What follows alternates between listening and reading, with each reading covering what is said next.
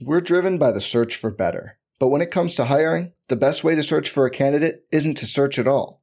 Don't search, match with Indeed. Indeed is your matching and hiring platform with over 350 million global monthly visitors, according to Indeed data, and a matching engine that helps you find quality candidates fast. Leveraging over 140 million qualifications and preferences every day, Indeed's matching engine is constantly learning from your preferences.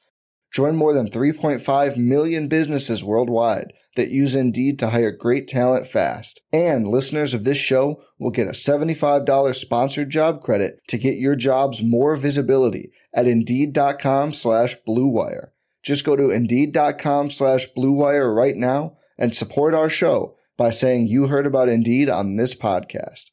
Indeed.com/Blue Wire. Terms and conditions apply. Need to hire? You need Indeed. This podcast episode is brought to you by Coors Light. These days, everything is go, go, go. It's nonstop hustle all the time. Work, friends, family, expect you to be on 24/7. Well, sometimes you just need to reach for a Coors Light because it's made to chill. Coors Light is cold lagered, cold filtered, and cold packaged. It's as crisp and refreshing as the Colorado Rockies. It is literally made to chill. Coors Light is the one I choose when I need to unwind. So when you want to hit reset, reach for the beer that's made to chill. Get Coors Light in the new look delivered straight to your door with Drizzly or Instacart. Celebrate responsibly. Coors Brewing Company, Golden, Colorado. Support for this podcast comes from Wild Turkey Kentucky Straight Bourbon Whiskey. Let's tune in to their one-on-one with Jamal, a real bartender from Old Fourth Ward in Atlanta. I really get into the backstory of whatever I'm pouring, out of respect. There are literally years of experience behind these bottles. Wild Turkey, same recipe since 1942. If you want a true classic, this is what you want to order. Wild Turkey. Wild Turkey Distilling Company, Lawrenceburg, Kentucky. Copyright 2020, Campari American, New York, New York. Never compromise, drink responsibly. If we feel like you topped it, we'll come back with one that we feel like topped yours. Good. So that's how we do it.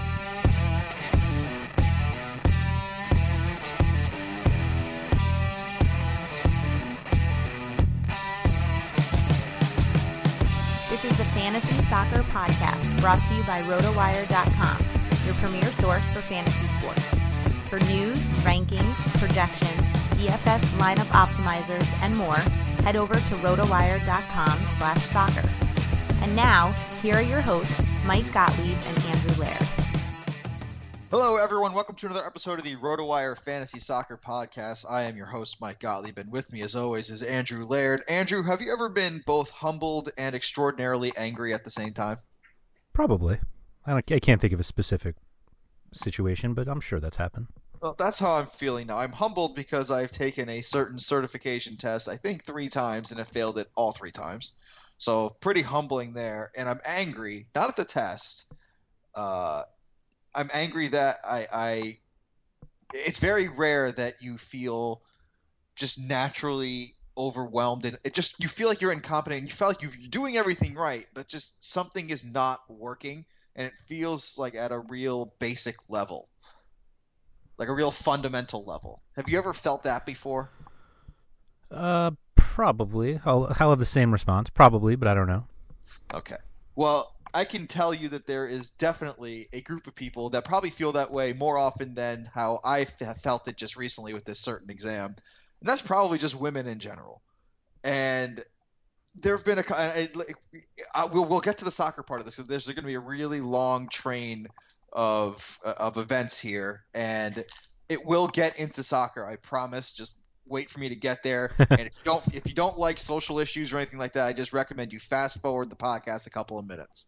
Now, let me start with, there have been 2 situations that have happened recently, both involving basketball players, and society's misogynistic tendencies have really come out to play, and it's to the point where even the mainstream media members, I'm going to be pointing at 2 ESPN personalities particularly, and 1 entertainment personality, that have not only missed the target in terms of what they should be talking about, what they did talk about, they made it worse, and worse for women, just and in general. And so let me start with, first of all, presidential candidates who are trying to decide what women can do with their own bodies, which is just, it's frustrating from a human level.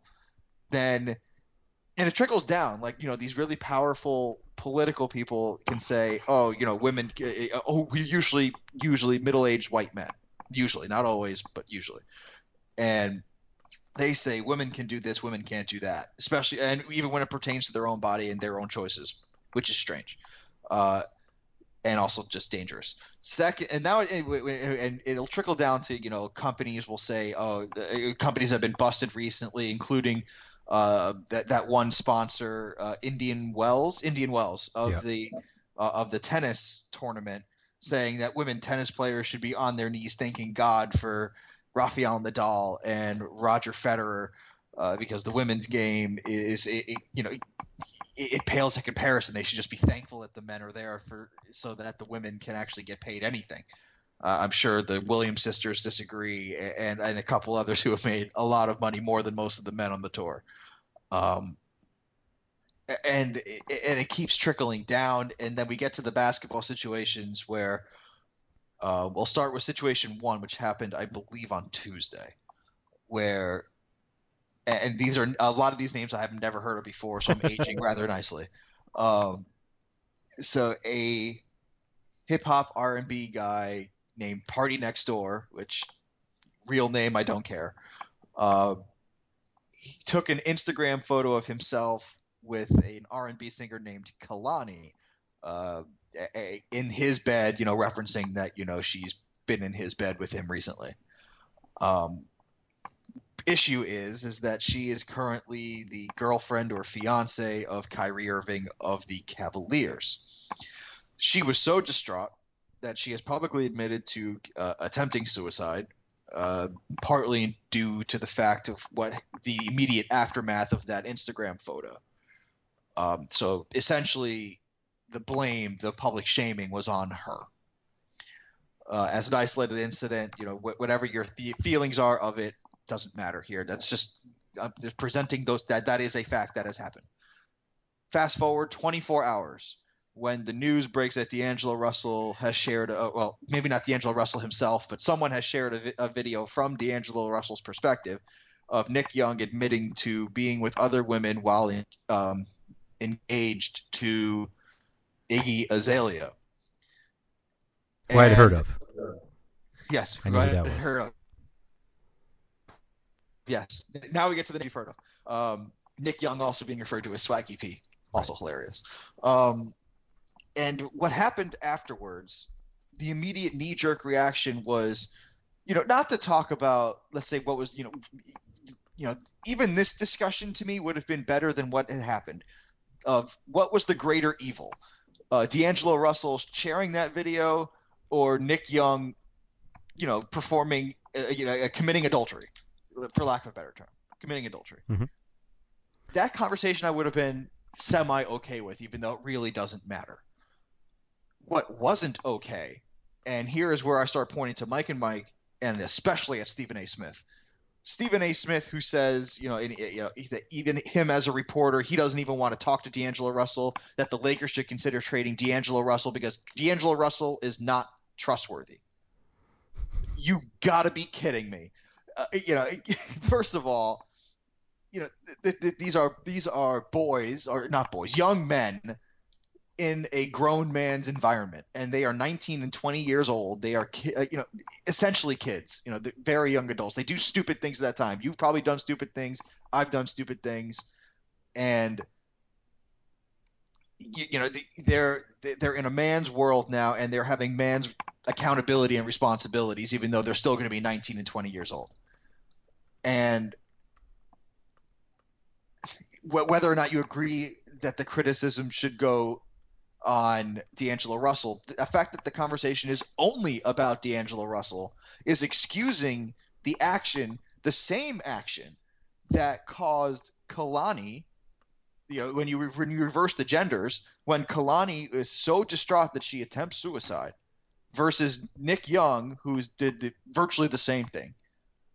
And when their private lives are exposed in a way they don't want them to be. Nick Young is not only not feeling that any kind of pressure like Kalani had, he's completely absolved because he happened to get caught and it happened to get put out in public. Stephen A. Smith saying that when a man says stuff to you, especially about other women, you should just turn your head, see no evil, speak no evil, hear no evil.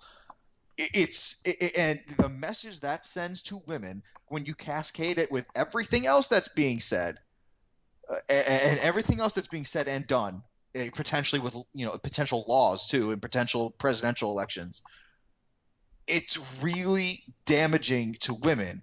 And even though I'm frustrated by this one exam that I keep failing, and I feel like I'm failing it at a fundamental level, women. And if you connect all these dots and historically connect the dots historically, fundamentally, just every day must feel like this as a woman. And here's where I'm going to tie it into soccer, because now this is the first action, first resolving action where women and men should rally behind these women, not only because of what they're talking about now, but because of what's happened in the past and how you can make it better going forward. And the five U.S. women who are suing the United States Soccer Federation, which they totally should do, have claimed that they are paid way less. They are. In fact, some professional women soccer players can't even make a professional – they don't earn a living wage. They have to get a second job. And the U.S. women are saying, well, even us as the U.S. women's national team are paid less than our male counterparts, even though we are more successful than they've ever been and more profitable than they are. Now, that could be partly due to the fact of what they're paid. However, this is something that I feel is very important from a society, a progressive society that we claim to be a modern Western civilization. Andrew, I know this was a very long and long-winded and potentially just going, just flailing in all directions rant. But I feel like it's more than a rant. It's very important that that the voices here, even though it's the women that are suing, that there needs to be more public male recognition of the fact that women are treated so, even today, they're treated so unevenly and so with such inequality. It's really embarrassing, as a man who pays attention and is socially conscious.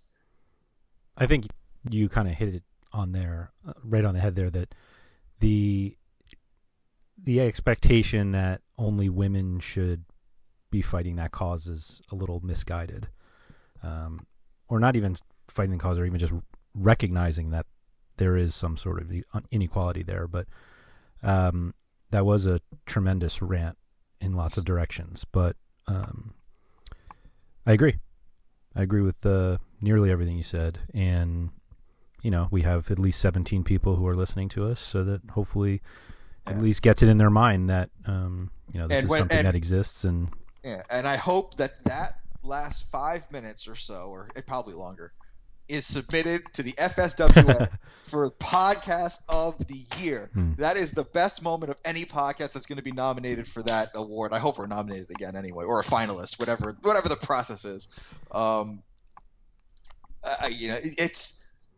I feel like it's very important, and women's soccer in general. You know what? We can even put it this way. Our friends over at DraftKings Mondogoal, was there a women's World Cup game? Mondogoal did one. Did DraftKings? No, but they don't. I mean, their offerings are much more limited than Mondogoal's. But Mondogoal did have one, and I think didn't Taga do something? I think they did. I think Taga did something too. I think they did a tournament challenge. I don't know if they did like the same type of best 11. I agree. Yeah, it was. Yes, it was something like that. They did a tournament challenge, and they had a women's. It was a lot more than a lot of other sites.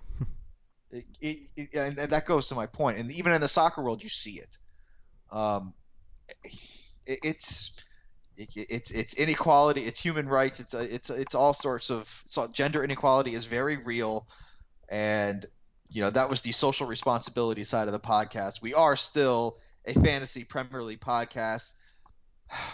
Feels awkward as a transition to go to this now, but we do have to preview game week 32. Just as a public service announcement, there are double game weeks coming up, Andrew. I believe game week 33 is the first of them, correct? Yeah, we have, I believe it's Everton and Crystal Palace that will have 2 matches in 33. And then Everton, again, I believe, have they have 2 more in 34, don't they? Yes, they have 2 more matches in 34. And I believe 35 is a very light week, as is 36, and 37 Everton has a double along with some other teams. So they're going to be quite busy, and we kind of discussed this on Tuesday that I'm not sure how you take advantage of that outside of Romelu Lukaku. Yeah, we'll get to Everton at the very end of the podcast because they play the late game on Sunday. It's going to be very interesting over the next month or so in terms of if there's any squad rotation for those double game weeks for teams that are still in European competitions. Looking at Liverpool in particular, it's going to be interesting to see what happens because Manchester City. They stink out loud right now, and I'm still confused as to how they've gotten to where they are now, and we'll talk about them a little more later too. Let's just get right into the weekend here. 7:45 because I think they have reset their clocks now in England. Yes, back to the normal times. Normal times for the United States, that is. So Aston Villa are at home against Chelsea, 2 teams with nothing to play for. Remy Gard, what? Aston Villa has nothing to play for? They're completely done. And it's so bad when a manager leaves upon mutual consent with 8 games to go. In a relegation fight, no less. Yeah. That's my point. Yeah. My point is that they are so far back, they aren't even in the relegation fight. They are looking for their manager in the championship. And they're probably going to look for a manager who's going to evaluate the current players and say, who can we get rid of because we're going to have to change our wage structure going into next season. Yeah. Yep. Be a lot of Jack Grealish. I don't know if he survives because I really think that teams will just offer him too much until pillage. People are going to raid and pillage, whether it's now or whether it's when they January, by January. Yeah. Just look at QPR. Remember the guys that we thought would leave, they did in January. Right. So it's just one of those. It's one of those things because both Leroy Fair and Charlie Austin are gone. So it's one of those things where whether it's now, whether it's later, they're going to need a manager to assess, and when better to start assessing than now. Yeah. And it's going to be interesting to see how they play against Chelsea, who the manager is going to be for one. Rumor has it. Then the smart pick here is likely to be Sean Dyche, the former Burnley manager. He has for Villa. For Villa. Yeah, I'm sorry. I think you meant for Chelsea. I was like, whoa, wait. No. Yes, no. Okay. No, for Sean Dyche for Villa, and he's gotten a team recently promoted, a team that with a very he's small. Gotten them relegated as well, but it's I'm not talking about next. I'm not talking about the season after if they get to the Premier League. I'm talking about getting them back into the Premier League. Yeah, it's a different kind. That is a different league, the Championship, than the Premier League in more ways than just financially. Yep. It's just different. There are 24 teams, for example, so you play more games. And they're just different games every single time. Nigel Pearson? Yeah, that's another name talked about. Press conferences would be very fun from here to the end of the season if Nigel Pearson's the manager. Yeah. That's the other name. I mean, David Moyes has been thrown around, but you can't see David Moyes managing in the Championship, can you? No. Yeah. But on the field, Aston Villa, it's going to be really tough to figure out who's even playing at this point. Everyone's playing for their jobs, so you should anticipate anyone who does plays very, very hard. Yeah, I mean, and they should, in theory, be trying to score as much as they can because that's the only way you can pick up 3 points. So, that being said, there are 19 other teams I'd rather pick players from. Yeah.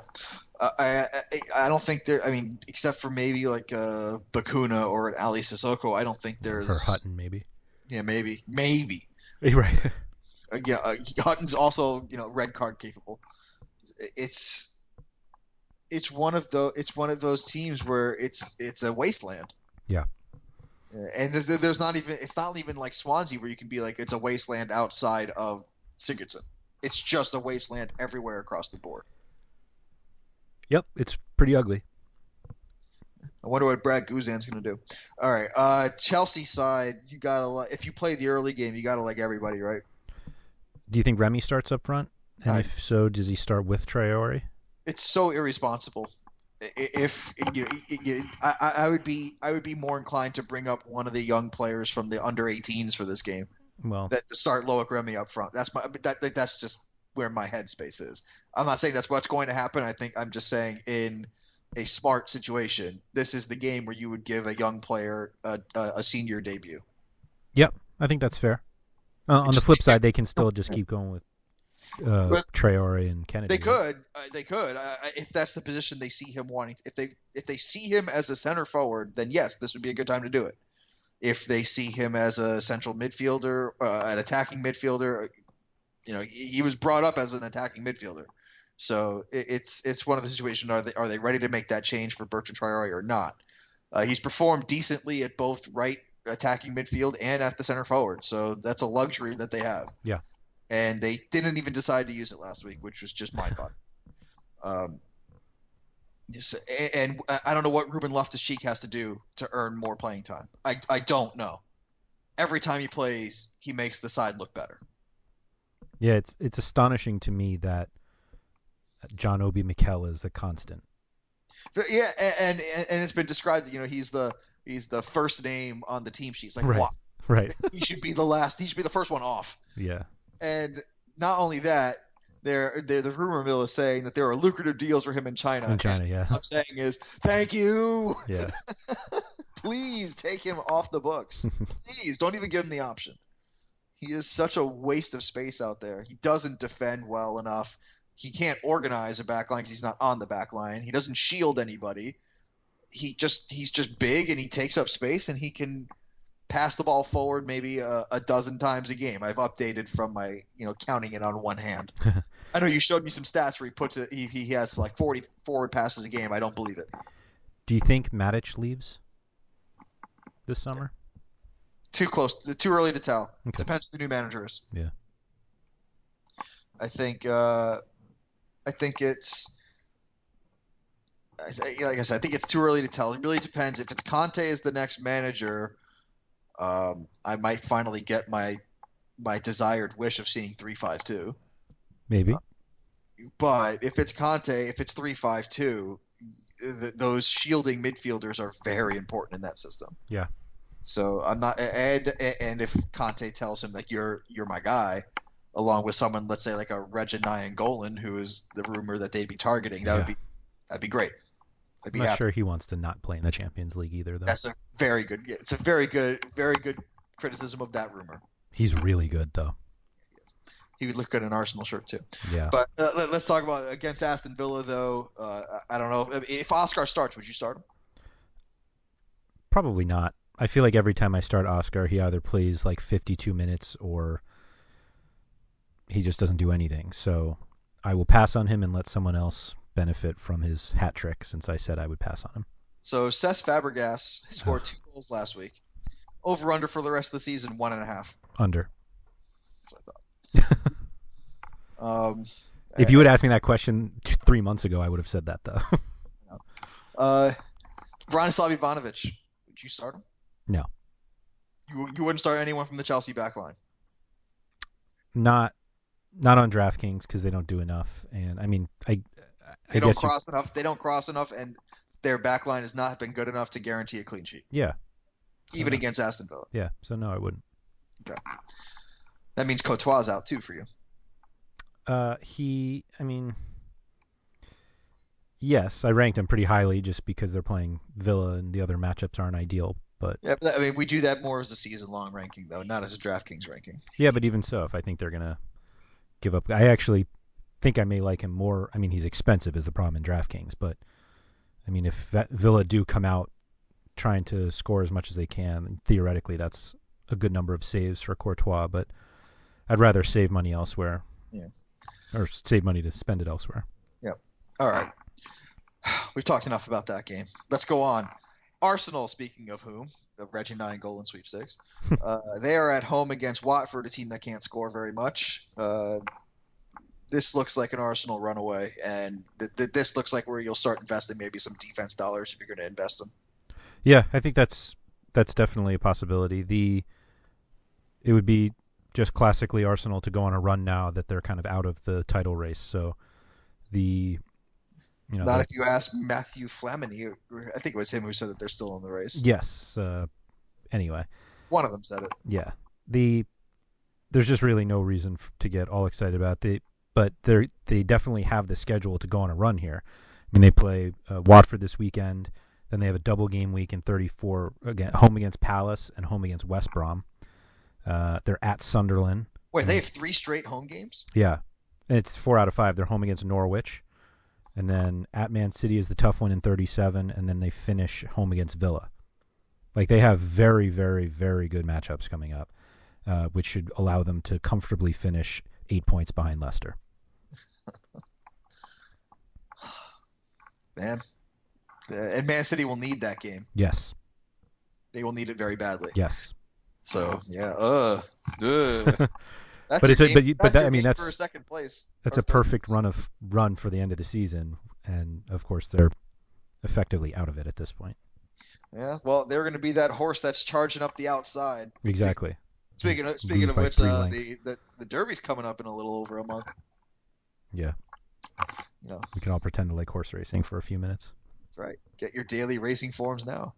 For the Watford side, Troy Deeney scored last week. Igalo is in play this week. Nobody on Watford's in play for me. I don't want any of them. Oh, well, if I'm looking for cheaper forwards, I'll find them elsewhere. That'll make our daily dose very awkward. I think he's not on my team, just a spoiler, but Ben Watson's been getting a lot of crosses recently. I don't think he played in the last match before the break. I think that was my hesitation on him, but I get that. If he starts, he makes for a very appealing option.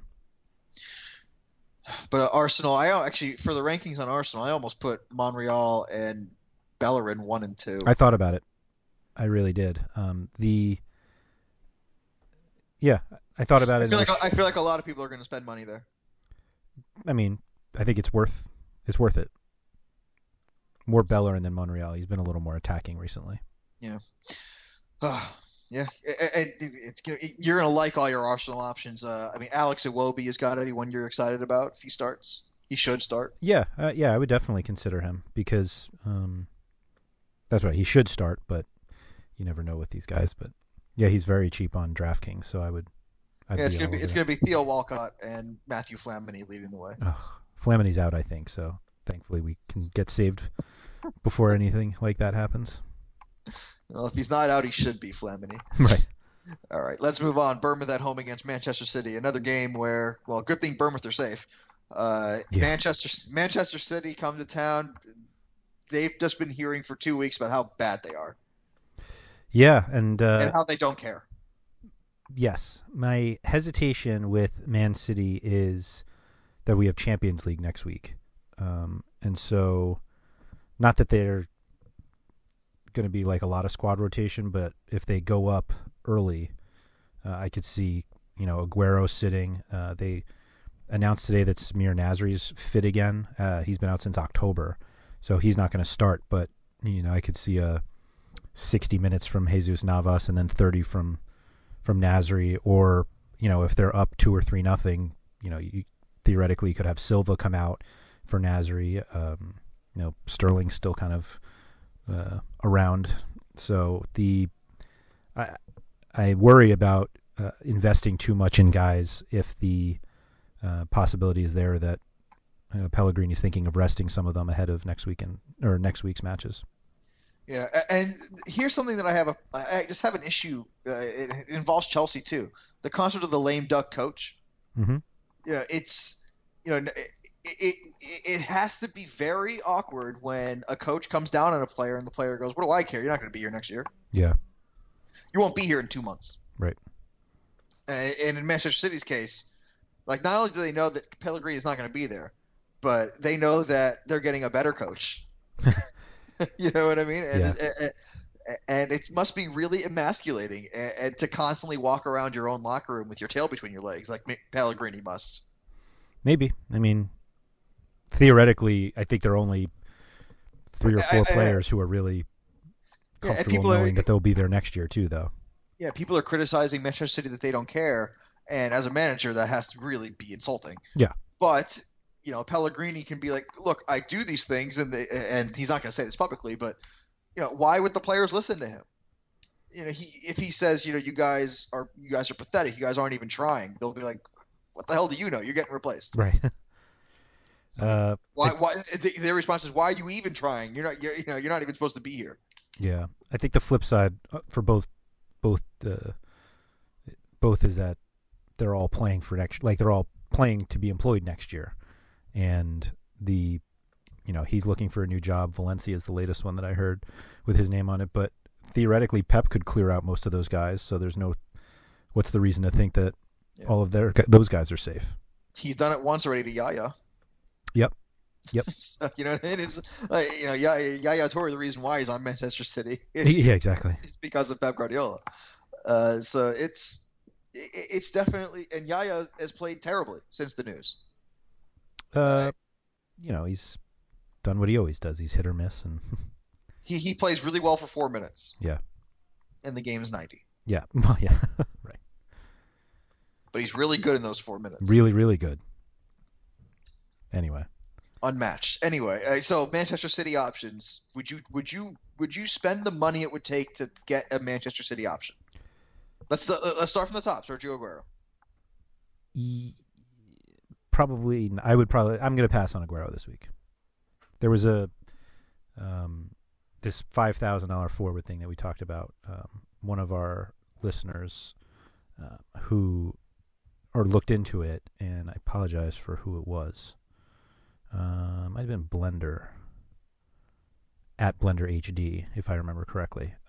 Was basically like it's worth paying up for the forwards on small slates because he had this great phrase that the goals per dollar work out better in those small slates to grab guys like Kane and Aguero. But when you have the bigger slate, they're just more as expected, there are more places that the goals can come from, so you don't necessarily need to spend so much money because, I mean, you obviously have to hit on the right guys, but you have to hit on the right upper tier ones as well. So that's not mutually exclusive to the lower price players. Right. So I'm going to roll with that for a little bit, and this is a humongous slate, so I'll pass on the upper tier guys. We'll have different teams, I imagine. Good. All right. That's at least the upper tier goal scorers. We'll see what happens. Yeah. All right. So for Manchester City, would you go David Silva or Yaya? No, I'm off both of those guys. I don't care. I mean, Navas for the crosses? Nope. Joe Hart for the possible clean sheet on the road? Well, Oh, by the way, Manchester City, terrible on the road. Well, that too. It's also Caballero. That's right. That one, I mean, 2,900 on DraftKings is pretty attractive for a heavy favorite, but. How can Manchester City be a heavy favorite on the road? Just because they're Manchester City. But have they not seen what's happened to Manchester City on the road this season? I mean, yes, but they're still overwhelmingly better than Bournemouth. They're the third highest favorite of the entire weekend, behind Arsenal and Chelsea. So 2 of the top 3 are on the road. I would take Boric over Caballero. Okay. Simply because he might get some more saves. Okay. I don't trust either for a clean sheet. Yes. Charlie Daniels, I'm assuming, is your best defender here? I think so. He's now the most expensive defender. I guess he's tied with Kolarov, who won't play. I mean, that's pretty crazy for like a Bournemouth defender to be the top priced defender. His ascent to the top was pretty quick. Yeah. Lightning quick. Yeah. He was 3,100 10 games ago. Looks like Tyrone Mings is not even going to have a place in the team next season. Yeah, maybe not. Oh, record signing. Good job. Well, Yeah, at the time it was a great job. Would you go Matt Ritchie over David Silva? yeah. Oh, yeah. Would you go Gradle? Yes, I would. Well, Gradle over Aguero? All of them, yeah. I mean, don't get me wrong. Aguero can score 8 goals, but maybe 5 goals, but I just don't see it worth the 8,800. I think I can make it up elsewhere. I think there'll be a lot of players taken from this game on both sides. I think so. I think you're right. Unlike the next game, Norwich at home against Newcastle. Actually, you know what? I say that jokingly. Newcastle, to their credit, they've looked a lot better under Benitez, and in particular, Mitrovic has looked good. Yes. He can't score, but he gets in better positions and gets in better positions to score. Whether he converts or not is they're still. They have 1 goal in the 2 games that he's been there. Leicester was one of them, so that that's tough. But I don't know. I don't see many options there that make me think I can get value out of them, other than maybe Shelvey. And even then, he's getting a little pricey. Yeah, Jan Mott picked up an injury. Yeah, he's questionable. So, It's and really Mitrovic. not- I mean, What about Andros Townsend, who played again? yeah. Looked good when he came on. Yeah,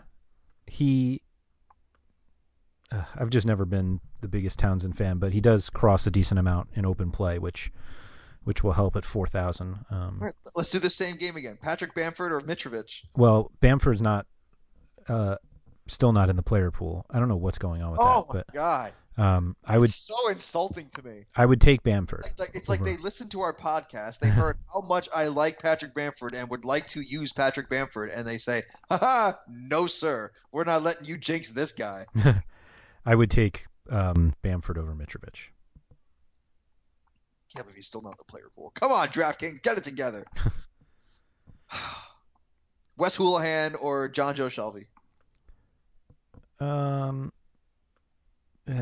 I guess I would take, if they were the same price, I would probably take Shelvey, but they're not. All right, what about Robbie Brady? I think he's probably better than all of them. Okay. And you wouldn't take a single defender, or would you take a Rob Elliott in this game actually, or whoever his backup is, because Rob Elliott is not playing? Yeah, Carl Darlow is probably going to get the start at 2,800. Sure. I probably not on the road. That's how I'll do it. Well, if Cameron Jerome starts at center forward, you may as well put the Newcastle goalkeeper in. No, that's fair. There are a few backup keepers this week that having to go with Newcastle's backup keeper, third string keeper on the road. I think you can find a better option. You could find better value, like Willie Caballero. Right. All right, let's move on, because that Newcastle-Norwich game, there's really not much there to talk about. If you pick players from that game, you're picking them at your own peril. Yeah, good luck. Actually, you know what? I lied. You know what? I'll save it for. Oh my God, I have a player. I have a player from this game. Even better. Just realized that. At least one. All right, let's move on to a game where I also have another player from. Stoke at home against Swansea. I feel like there's going to be a lot of people on the Stoke midfield and forwards in this game. I'm not sure if it's totally justified. Why is it not justified? They haven't been that good recently. Okay. I mean, depends which one you're talking about, to be fair. For example, I would feel more comfortable with Jonathan Walters than I would Boyan. Yeah, maybe I expanded the field a little bigger. I think Shaqiri, if he starts, is a great play.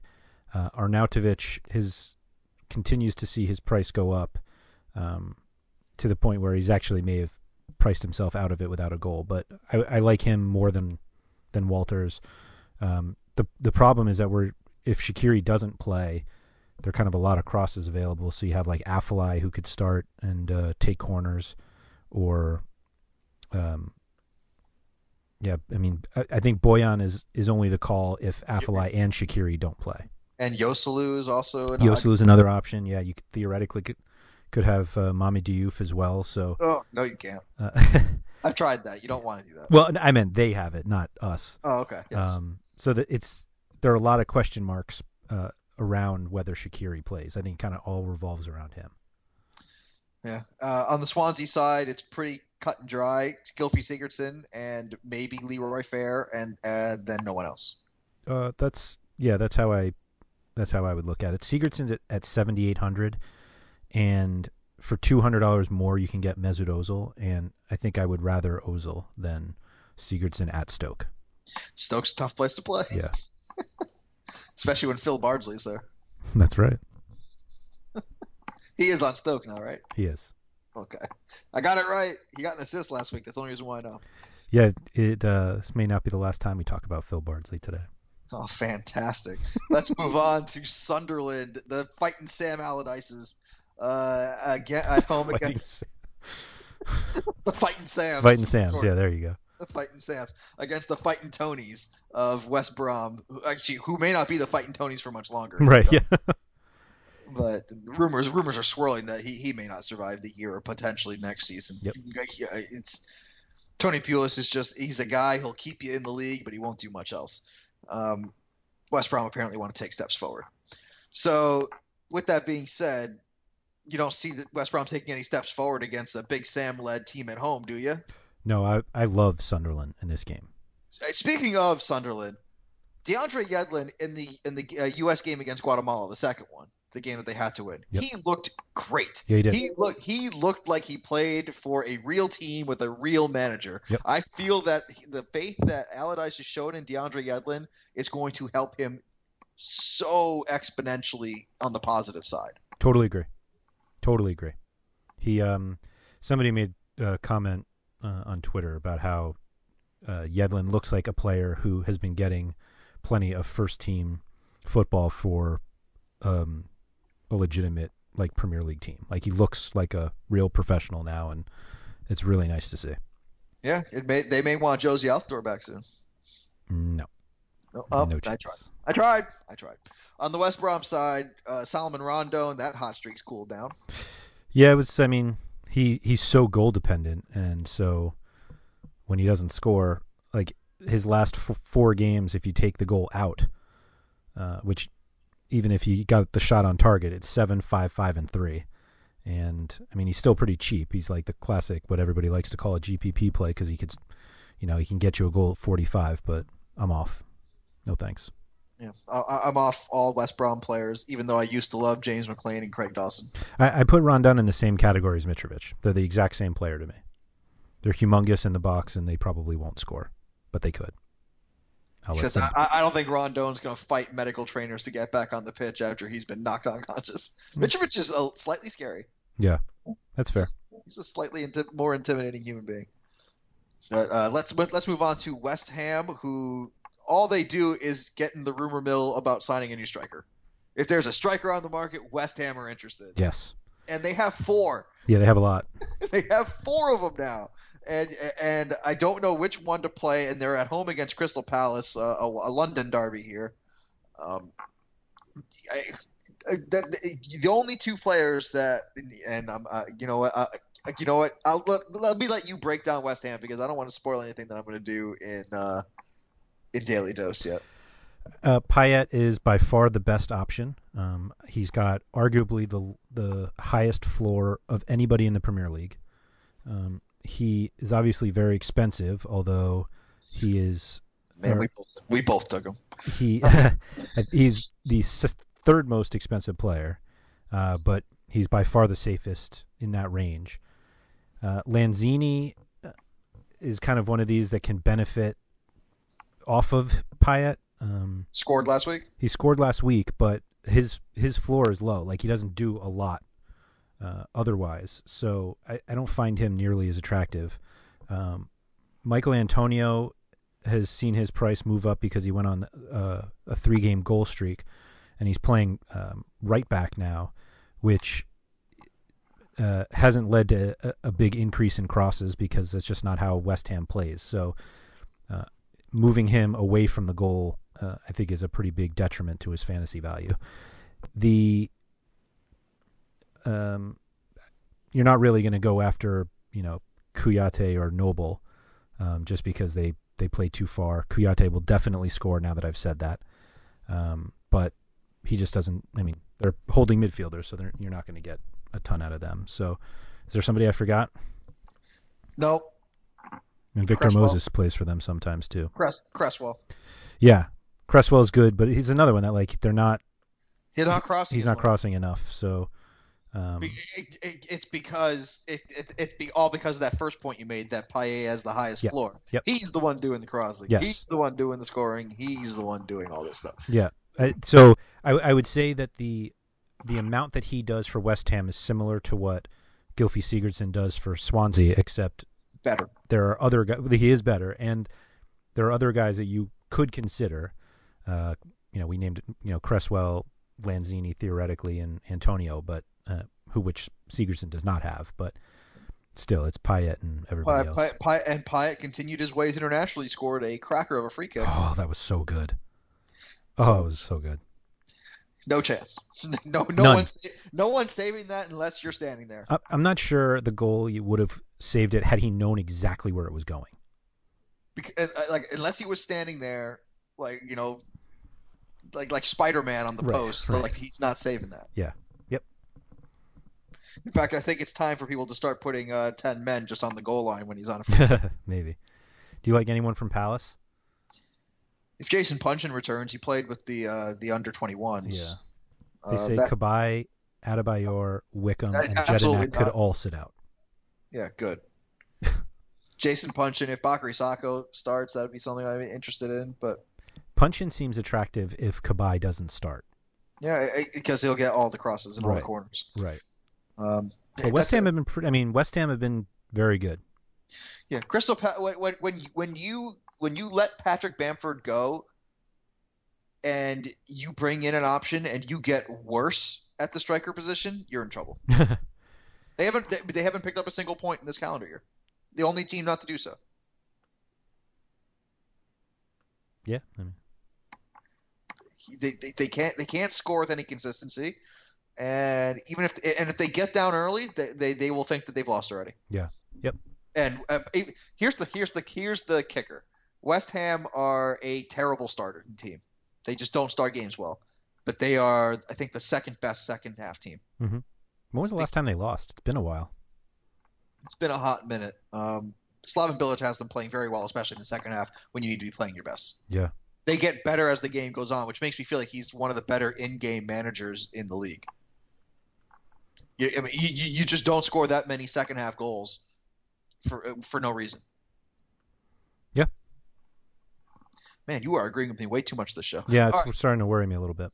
Yeah, exactly. We're gonna have very similar teams. We're both gonna score 40 points, and I won't be able to track it because I can't officially play on DraftKings. Right. Liverpool are at home against Spurs in the marquee matchup of Saturday. It's the 12:30 game. I believe it'll be on NBC, the network, right before some kind of random obscure sporting event. Yeah. Like track and field. X Games NASCAR edition or something. Yeah. What would that look like? X Games NASCAR edition. I think they have some sort of vehicles in the X Games now, don't they? They have snowmobiles. Yeah, dirt bikes and is that X Games? There are some motorized vehicles. That's definitely ESPN anyway. So. Yeah. Well. I bet they have some Olympic qualifying. That's what they'll have. Track and field. Yeah, definitely. All right, Liverpool. Roberto, so I'll just go through a bunch of options. You give me a yes or a no, because basically Liverpool, there's a lot of mediocre options, I believe, and most of them are overpriced. They're priced like elite options, but they're really mediocre.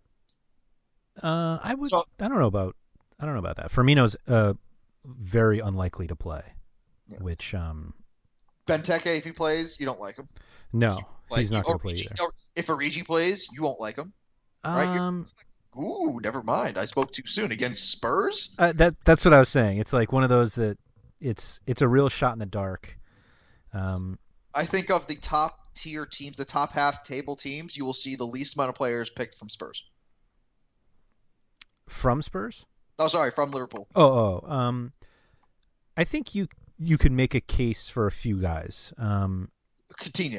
Coutinho's one. I think you could make a case for Sturridge because he's so cheap.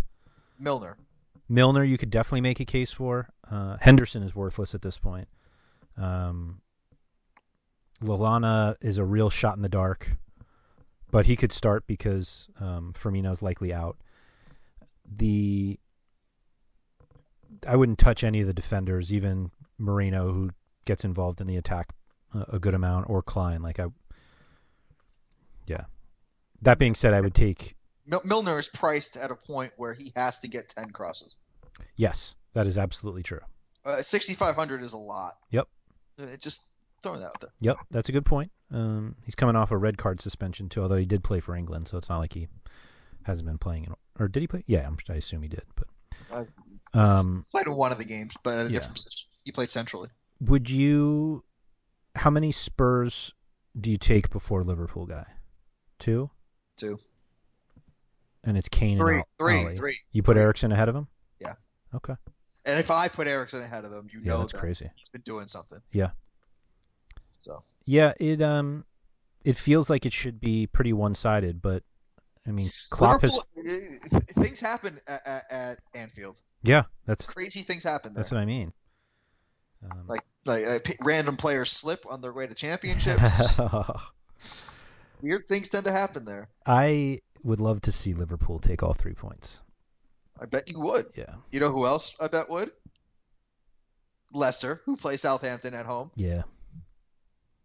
Would you like to transition, or is there more on Liverpool's? I got nothing. I'm happy to talk about not taking Sadio Mane again. Go ahead. That's Don't really take all I have to Sadio say. Mane again? Yeah, no, I'm not touching anybody from Southampton, probably for the rest of the season. You know, I remember the math. It's still 7 goals since Boxing Day that Leicester had given up. Kasper Schmeichel for the Sunday. I mean, if you're playing, this is the first game on Sunday. Yes. If you're playing the Sunday slate, I can't see how Kasper Schmeichel isn't your goaltender. I agree. He's going to be. I think he'll be 60% owned, 70% owned. Could be. And I still think it's under ownership. Only because people want to be different. Yeah. Yep. I mean, Forster, if you go with the kind of the idea that he had that 10 save effort against Arsenal, that he should be able to get it against Leicester. Although I'm not sure Leicester need to take that many shots. Like, they're not scoring as much. We've been talking about for quite a few weeks now. So, and there's no player that hated to see the Premier League break more than Graziano Pelle. Yeah, for sure. He did play for Italy, though. At least got him a call up. Yeah, he got great. Danny Drinkwater got a call up. Yeah. Jamie Vardy scored twice. Sure did. That back heel for his first ever goal. Real. He just plays. He plays like he doesn't know what his status is. You know what I mean? Like, he doesn't know. Like, he played like he didn't even know that it was his first call up for an England shirt, playing against Italy, playing against Germany. Germany, yeah. He didn't know they were down 2-0. He just didn't know any of these things, or down 2-1 at the time. Like, he just didn't know. So he's just like, yep, whatever. I'm just doing my thing, just like it's playing in the backyard. Yeah. Like that, like the audacity, the arrogance, and the execution of that back heel against a really good opponent in Germany, who absolutely crushed Italy in the second game of the international break. I actually watched both of Germany's games because they're that good and they were on TV. But Jamie Vardy just does things at such at full speed all the time. Like, he's just, I'm just going to run faster than everybody and pretend that I'm at a comfortable pace. What was that last part? And pretend that I'm at a comfortable pace. Yeah. I don't even know what to say about them anymore. Chat bleep, get banged. What's that? Oh, do you not know what I'm referring to there? No, I didn't. Okay. Jamie Vardy's Twitter profile when he was at, I want to say that Stock Steel United. I don't. That worker. Yep. You know what I mean? The really low level one. His Twitter bio was 4 words: talk bleep, expletive deleted, get banged. I didn't know that. That was it, and I feel like he's still that way. He's so public now he can't say that anymore. Yeah, but he's still that way. Yeah, it's clearly he doesn't realize it, or he is just amazing at ignoring it. But like, sorry, I misspoke. I Americanized it. It was chat bleep and get banged. Yeah, we've run out of ways to describe this season, and he clearly just has no idea what's going on in a good way. It's such a great. Everyone's just rooting for them. They would be the most celebrated Premier League champion in Premier League history. Yep, I think so. It would be a great moment for humans. There's no bad you can take from this. Agreed. Now, with that being said, N'Golo Kante for a Sunday slate with only 4 teams on it. I think. How about this? Would you take Kante or Mane? Mane obviously has the upside. Kante has the floor, and he scored a goal recently. Yeah, that's not happening again. So I would take Mane for a tournament, and I would take Kante for a cash game. Fair enough. Penne or Vardy? So I actually didn't even mean to call him that. Graziano Pelle. We should let the listeners in on this game before it gets too long. But I would take Vardy. All right.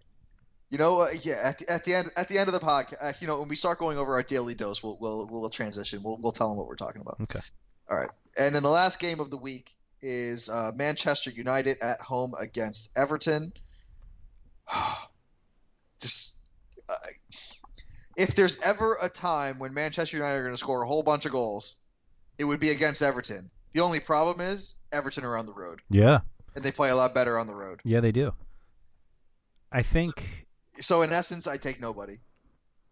I trust no one, except that Manchester United will score 1 goal, at least, because Everton will not keep clean sheet. Yeah, no way. The problem with United is that there are just a few too many possibilities. If you're looking for that goal, like it's Rashford, Martial, I could see Mata getting a penalty or something, some weird ball in the box and Schneiderlin puts it in. Like they're Chris Smalling with a headed goal. Yeah, something ridiculous. Actually, you know what? We haven't seen one of those in a while. I'm going Chris Smalling. Chris Smalling. Okay. That's fine. I don't know. There are a few too many options, whereas Everton are the exact opposite, where it's Lukaku and everybody else is a dart throw. I think he's a fine matchup. I think everyone on both teams would be a dart throw after Romelu Lukaku. Okay. And frankly, he doesn't have the highest floor anyway, so. Yeah, he's got to score. Yeah. Yep. He'll shoot a little bit, though. He does shoot. Yeah, what's weird is that other than Albrighton for the Sunday slate, like there's really not anybody who has 10 cross upside. Like Southampton seem content using Cuco Martina instead of Cedric, and United That's infuriating. Yeah, United don't start anybody who crosses that much, and neither does Everton. So it's gonna be a weird scoring slate there because. Yeah. But Sunday will be a tough slate. Yeah, just not a lot of floor. I don't think there'll be a lot of players playing. There'll be a lot of Jesse Lingard just because he's cheap. Probably. Yeah, you probably have to. Yeah. All right, let's get to our daily dose, and we'll actually bring you in on the game that we kind of played, only with one player apparently. Yeah. With Graziano Penne. So there was a rumor back a couple months ago that we may get sponsored, Andrew. In fact, you should probably tell them more about this. You were involved. Well, we actually have the site for those of you who read rotowire.com with Play the Six, which is advertising on our site now on the soccer page. Their parent company is in Hungary, I believe. They're fully legal in the U.S. because they've got their game based here, but I think ultimately they're owned by some Hungarian company, and Mike made the nice jump of being Hungary to then translating soccer players' names into food. The Hungry Games. The Hungry Games, right. And I don't know. So we've been just handing names back and forth to each other for about a month. And Graziano Penne is easily my favorite of the group. And it was one of the first ones I came up with. Yes. So we have a whole list. They're all in an IM chat window somewhere, but we'd like all of our listeners to come up with as many as they can as well, and we'll try to give some sort of prize for the winner of the most creative one that you can find. Yeah, we'll figure something out. We'll figure something out. Yeah. Whether it has to be cross sports or whether it's related to soccer, we'll figure something Yeah, out. I'd like to keep it as soccer. We also expanded it beyond just the Premier League. And I obviously can't think of one now, but we prefer ones that actually change a name as opposed to somebody whose name just happens to be a food. Well, so, if you open it up, I mean, there's going to be a lot of Italians because Yes. the names lend themselves up to the dishes in which. There actually is a player, I forget who he plays for, whose last name is Lasagna, so that doesn't count. Okay, perfect. So I'm trying to think of who else. I can't think of any others right now that we've... Well, we have our own list and we can publish it if you want, but we should let the audience come up with it. We don't want to sway the jury. Agreed. So we're starting off with Graziano Penne, and we'd like everybody else to participate. You have to beat Graziano Penne. That is our ante. Okay. We have others in the bank. In fact, you know what? There's one name that we actually came up with a couple of them for. So there was Jordan Much, I believe it was. Right. And that turned into Jordan Munch. Right. So that was more eating. Turned into Jordan Brunch. Right. And which turned into Chris Brunt, who became Chris Brunch. Right. So have fun with it. Yes. Because we basically ended up giggling like schoolgirls because we came up with some pretty good ones. So. Yeah. If you feel like you can top it, you let us know, and we'll come back. If we feel like you topped it, we'll come back with one that we feel like topped yours. Good. That's how we do it. Good. Harry Candy Cane would be another one. Yep. But that's not a very good one. That was too obvious. Anyway, let's go to our daily dose. I'll start off as usual on DraftKings. So DraftKings, if you're listening, I know I live in New York and I've built a lineup. I'm not actually playing. You won't let me, but I did build a lineup card, and that is all I'm doing. And we'll score with we'll pencil score it by and paper. hand. Yes, we'll score it by hand. Back in the 1990s way of doing fantasy sports. That's right, and you can fax me the results. I remember actually, this brings me to a good story. My first fantasy league I ever did, it was before I even knew fantasy sports existed. I was in middle school.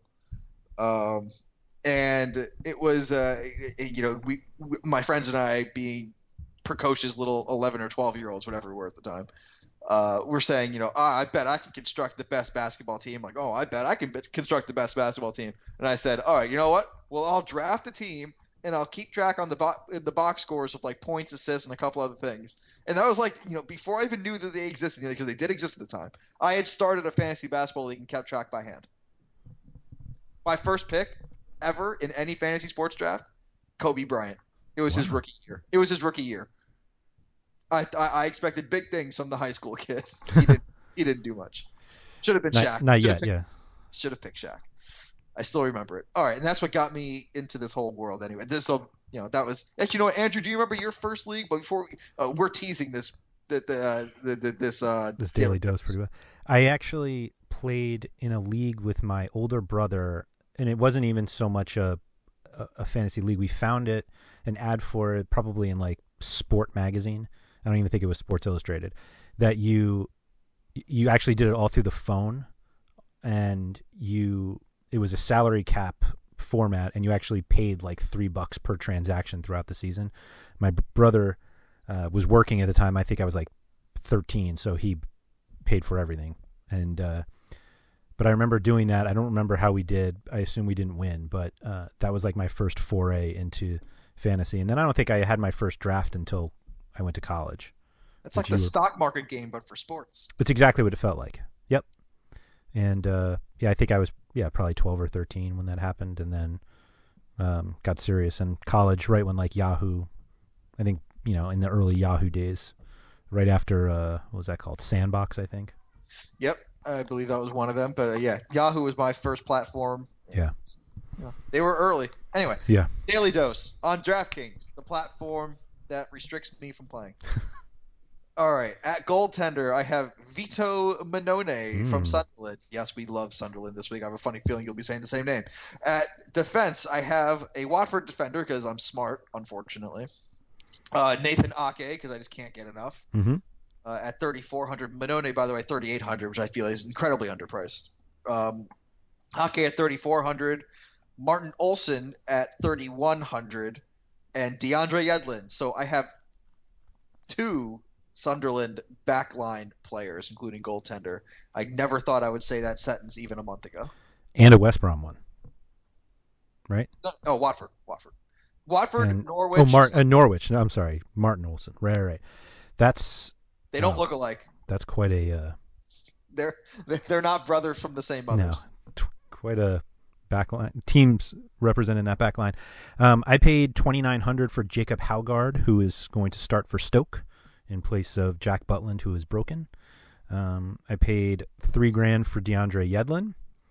I spent $4,200 on Hector Bellerin, and $2,800 for Haugaard's teammate Phil Bardsley. I hate you so much. I like the goaltender. I hate that last defender. $2,800 for a fullback. I'll take it. It's probably the smart thing to do. I have 4 midfielders. As do I think so. Yeah. Okay. I'm have not sure how this guy's classified. Dimitri Payet, who I'm sure we both have. I spent $6,500 on Milner, which I will question until lineups lock, and then I can no longer question. I have $100 left, which so he can turn into Shaqiri, and I might make that move if Shaqiri starts. In fact, I will definitely make that move if Shaqiri starts. $54 for Wabi Kazri, and $3,000 for Alex Iwobi. I have Iwobi. That was a no-brainer. Yeah. I have Payet as well Yep. at $8,600. That prevent. I have 2 players on my team that prevented me from spending a lot on anybody else. Okay. So I have Iwobi at $3,000. I have Payet at $8,600. One of the 2 guys. Payet was the first name on the sheet. Yep. John Obi Mikel style. Yeah, exactly. Manuel Lanzini at $3,500. Ooh. Okay. And I like West Ham against Crystal Palace Yep. this week. And Leroy Fair, $3,400. Yeah. I don't know how to quit Leroy Fair. I get it. And if any of them don't start, I'm screwed. Yep. It's going to be very hard for me to replace Leroy Fair if he doesn't start. Yeah, you'll have fun with Fernandinho. I might have to, but the second name on my those are my 4. I have 3 forwards. Yep. The second name on my sheet this weekend was Harry Kane. Yep. At $8,700. I have Max Gradle at $5,400 as my other forward, Mhm. and I have Jonathan Walters at $4,100. Wow. Do you have any money left over? $0. Oh, okay. Because one of my forwards is $4,200, and I went with Diafra Sakho. I wanted to. So he's obviously home against Crystal Palace. I have Daniel Sturridge at $4,600, and my final $4,700, I have $100 left, went to Jermaine Defoe, who I still can't believe I picked. But it's not that it's like a big game, but like every game is big for them, and I feel like if I'm going to find a random goal, I think it's going to come from him. He has a goal in back-to-back games. Yeah. I mean, for me, I figured it's like the 2 big names that if they were going to hit, the ones that were the highest probability to hit on the high price players were Harry Kane and Dimitri Payet. Yeah. You agree with me on one of them. I'm assuming you do on the other one, but you just didn't want to pay the price. That's to find out. Exactly right. Yeah, because Harry Kane, again, if he doesn't get a goal or an assist, he doesn't do much else. I understand the premise. Yep. But when you have 20 But he could plus score 3. goals, yeah, but when you have 20 plus goals in the season, you tend to score more than you don't. Yes. So, it's one of those things where I feel like the price is worth it because if he scores or gets an assist, he's going to be at least 12, 15 points, and he doesn't stop at 1 goal a game. Yep. Potentially, he doesn't stop at 1 goal in a game. In a game, yeah. So, and the opponent, Liverpool, not exactly defensively sound. Yes. And on that note, I think it is time to end this socially responsible episode of the RotoWire Fantasy Soccer Podcast. Again, if you have a better submission than Graziano Penne for the Hungary games, which aren't really happening, but we're going to make it happen anyway, because that's our style. We force things. You submit it to @SportsByGotti on Twitter, GOTTI, @RotoWire Andrew on Twitter, or you can just yell at anybody and yell loud enough, and I'm sure we'll hear it. All right, but no, for real though, submit it to us on Twitter. We will like it. We will retweet it. We will, if we like it. We don't ignore our listeners, so please hit us up on Twitter. Andrew, thank you so much for joining us. We will catch you next week for the reaction of Game Week 32. Good luck, everyone.